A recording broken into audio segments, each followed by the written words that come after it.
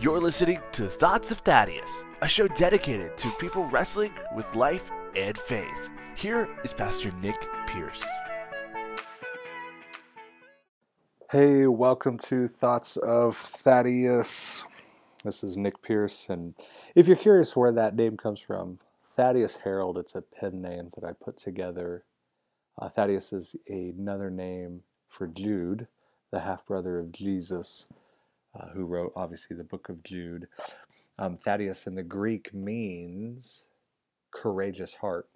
And so Harold, actually my grandfather and my wife's grandfather, both had the middle name of Harold. And they both were just godly men. We almost named one of our kids their middle name Harold after those two. And so, and then the play on words, a herald is a messenger, an official messenger of news. And so really that pen name, I think, is for all of us, with a courageous heart, share the good news of Jesus Christ. And to think about it, we are, as Christians, as Christ followers, we are the plan that God has to reveal himself through the spreading of his gospel to the world. There's no plan B. It's not like, okay, if the body of Christ isn't going to do it, then I have a backup plan.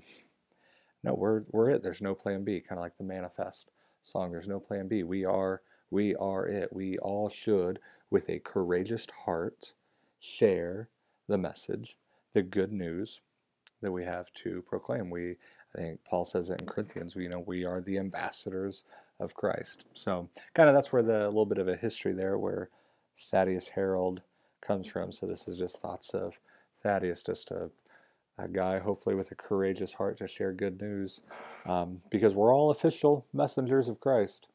And it almost kind of makes you to wonder what message that we're sharing, which kind of segues into what I wanted to talk about today.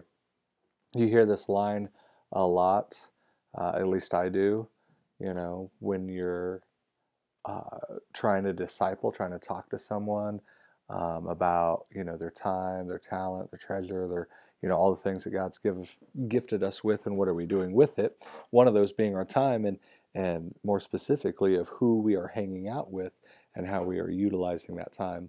And so people will say, Jesus hung out with sinners, as if to try to qualify them hanging out with people that are not a good influence on them. And so that line just kind of really baffles me, because you hear it a lot. Believers, churchgoers, Christians, yes, there's a difference. Maybe we'll get around to a podcast to break that down. But there's two problems with this line. Jesus hung out with sinners. One, he didn't. And two, we shouldn't either. And I know what your knee-jerk reaction is. Just keep going with me here. Keep listening. So Jesus hung out with sinners. No, he didn't, and we shouldn't either. See, Jesus didn't hang out, and if you could see me, I'm like air quoting the snot out of that. Jesus didn't hang out with sinners. Again, don't just, hear this and wanting to respond and yell at me. Like, just walk with me. Let's try to flesh this out and understand where I'm coming from. So Jesus didn't just hang out with sinners. He engaged them in regular life. I'll absolutely give you that. He engaged sinners in regular life. And there's a big difference between the two. See, hanging out, kind of like what we're talking about, has no purpose or motivation. And there are a lot of Christians, believers, and churchgoers who are just hanging out. And they call it discipleship, they call it whatever it is. But when you really look at it, it's just hanging out. And that's different than what Jesus did and how he engaged sinners in just an everyday life. So if anything, it would be better to say that Jesus hung out with his disciples. That would be a more correct viewing of who Jesus was hanging out with. Because they were together for over 3 years, pretty much every day. And, we're not given every moment, every encounter of this in Scripture, on their walks between towns, on boat rides, we're just given glimpses of that. We're not given a perfect chronological outlining of the 3.5 years of Jesus' ministry, because the chronology of it wasn't the main focus. Obviously, it was the message. But we do know that Jesus spent significantly more time with the 12 than anyone else. John 3:22. After this, Jesus and his disciples went into the Judean countryside, and he remained there with them and was baptizing. And if you really look at that word, how he remained there and being with them, he wanted to rub off on them. Their um, quality and quantity go together. The proximity and the level of influence we have on other people and that people have on us, those go together. And so for us, this line is, we use it to justify and defend not our mission, but our behavior. When we just hang out, again, massive air quotes, with lost people, we have no intention or purpose of anything. We're just hanging out, sadly. And that's not what we're commanded to do by our Savior. That's not what Jesus told us to do. So if you're struggling with this thought, let me put it a little bit more boldly here for you. See, the sinners that Jesus engaged in normal life with actually heard the good news. Or when you're just hanging out, you're just hanging out. But when Jesus engaged these people in normal life, they actually heard the good news. He had purpose and meaning. He had something to share with them. So the question, how many lost people are hearing the gospel by you hanging out with them? Still need more proof. As you've been hanging out with lost people, who's becoming more like who? All right, let me say that again. So there are you, Christ follower, lover of Jesus, trying to be salt, light to this broken, crazy, dark world, and you're hanging out with people who are broken, don't know Christ. Who's becoming like who? Are they becoming like you? Are they seeing your faith, seeing your walk, seeing the hope and the peace, the love, the grace of Christ in you? Are we representing that well? And are we becoming more like them? See, a lot of times, and I'm gonna go out far and say most of the time, when we're just hanging out with lost people, we're becoming more like them. And if we'd actually be open, honest, transparent with each other in the body, we all know the answer.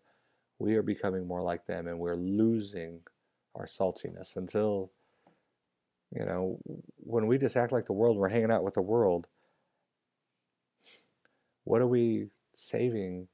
What message do we have to save them from? If they see the life that they live and they see the life that we live and it looks the exact same, why do I need Christ? We look the same, act the same, talk the same, behave the same.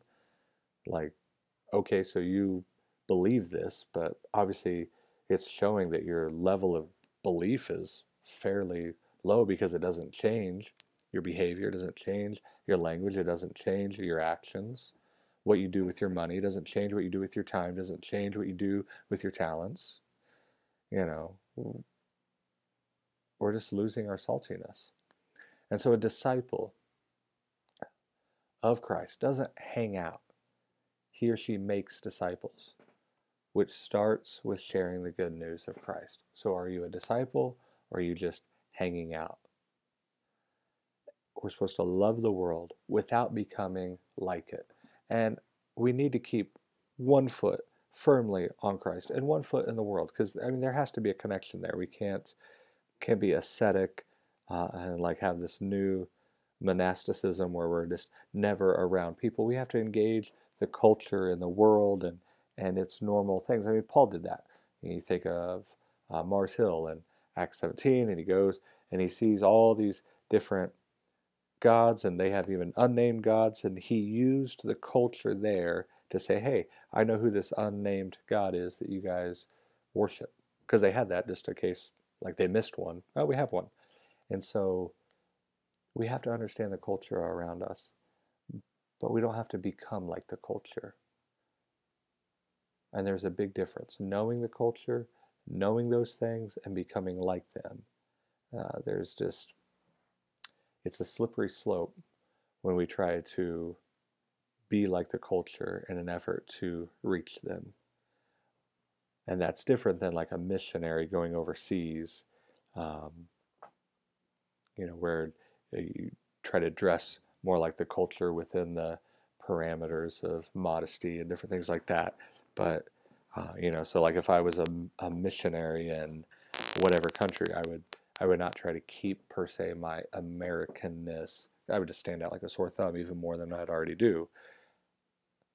I would try to engage the culture. So if it's farming season, I'm farming. If it's fishing season, I'm fishing. If it's whatever it is, and really, it's good to understand the culture to see, okay, what's redeemable about it, and even in America, what's redeemable in our culture. So obviously, we just had the Super Bowl. Is there something redeemable about that? A lot of talk on social media about the halftime show, but what's redeemable about it? But if we don't know the culture, we'll never be able to speak into it. And so, love the world without becoming like it. So I hope this helps. It's definitely a hard thing to explain in 10, 12 minutes like that, but intention, I think, is key, in the heart behind it, and motivation. There's definitely times that the people I'm per se trying to disciple, if you would ask them, so what'd you guys do? They would say, oh, we just hung out. To them, that's what it would be. But in the back of my mind, I know that I'm trying to ask pointed, certain questions. I'm trying to steer conversations. I'm trying to steer even just actions and behaviors and what we're doing. And that's what's great. They just say, oh, we're hanging out. But for me, as the believer, as the one trying to disciple and win these people to Christ, it's totally different. And I use that, oh, we're just hanging out. It's very relaxed, laid back. It's not a formal thing. Because it'd be different if I, called one person and said, yes, will you come to my office here at the church, and sit them down and on the other side of my desk, and, it's up. They know something's going down. I'm going to ask them this crazy question. But, man, if we're just going to a coffee shop, or we're going to get, Chinese at the mall, and we're just hanging out, we're just hanging out. But in my eyes, I know I'm going to be asking a few questions. Hey, how's life? How's everything going? Tell me what's going on in your life. Good, bad, ugly, and just kind of take it from there. And also, allow the Holy Spirit to lead. I always kind of, in the back of my head, have a couple go-to kind of questions for if conversations get kind of low, or the discussion gets low, or that dead silent, like, okay, what do I say now? But really, just kind of let the Holy Spirit lead, because obviously He knows what's going on in this person's life. And there's been times I'll brought up a question or a topic or something, and they'll kind of look at me like, how did you know that? And so, well, you might not get it yet, but hopefully the idea is you soon will. We have this person, God, who His Holy Spirit lives within me, working in your heart, and where God is already working in your heart, I just want to come alongside that. And so sometimes the conversations get real quick, and other times, we just had good Chinese, and there wasn't much to say. But so I just challenge you, discipleship, to try to do what Jesus did, to hang out with people, for 3.5. Nobody can do what Jesus did, and so there's no right and wrong way of how to disciple. The question is are we discipling? Are we growing, sharing our faith, growing people in their walk with Christ, or are we just hanging out? So hope this helps. Again, you can find me on Instagram and Facebook, Nikkus1, Nikkus, the number 1. That actually came out of that's another kind of story behind the name. I was in nursing school, and one of the professors was trying to yell at me, and they went to say my full name, Nicholas, and it came out Nikkus.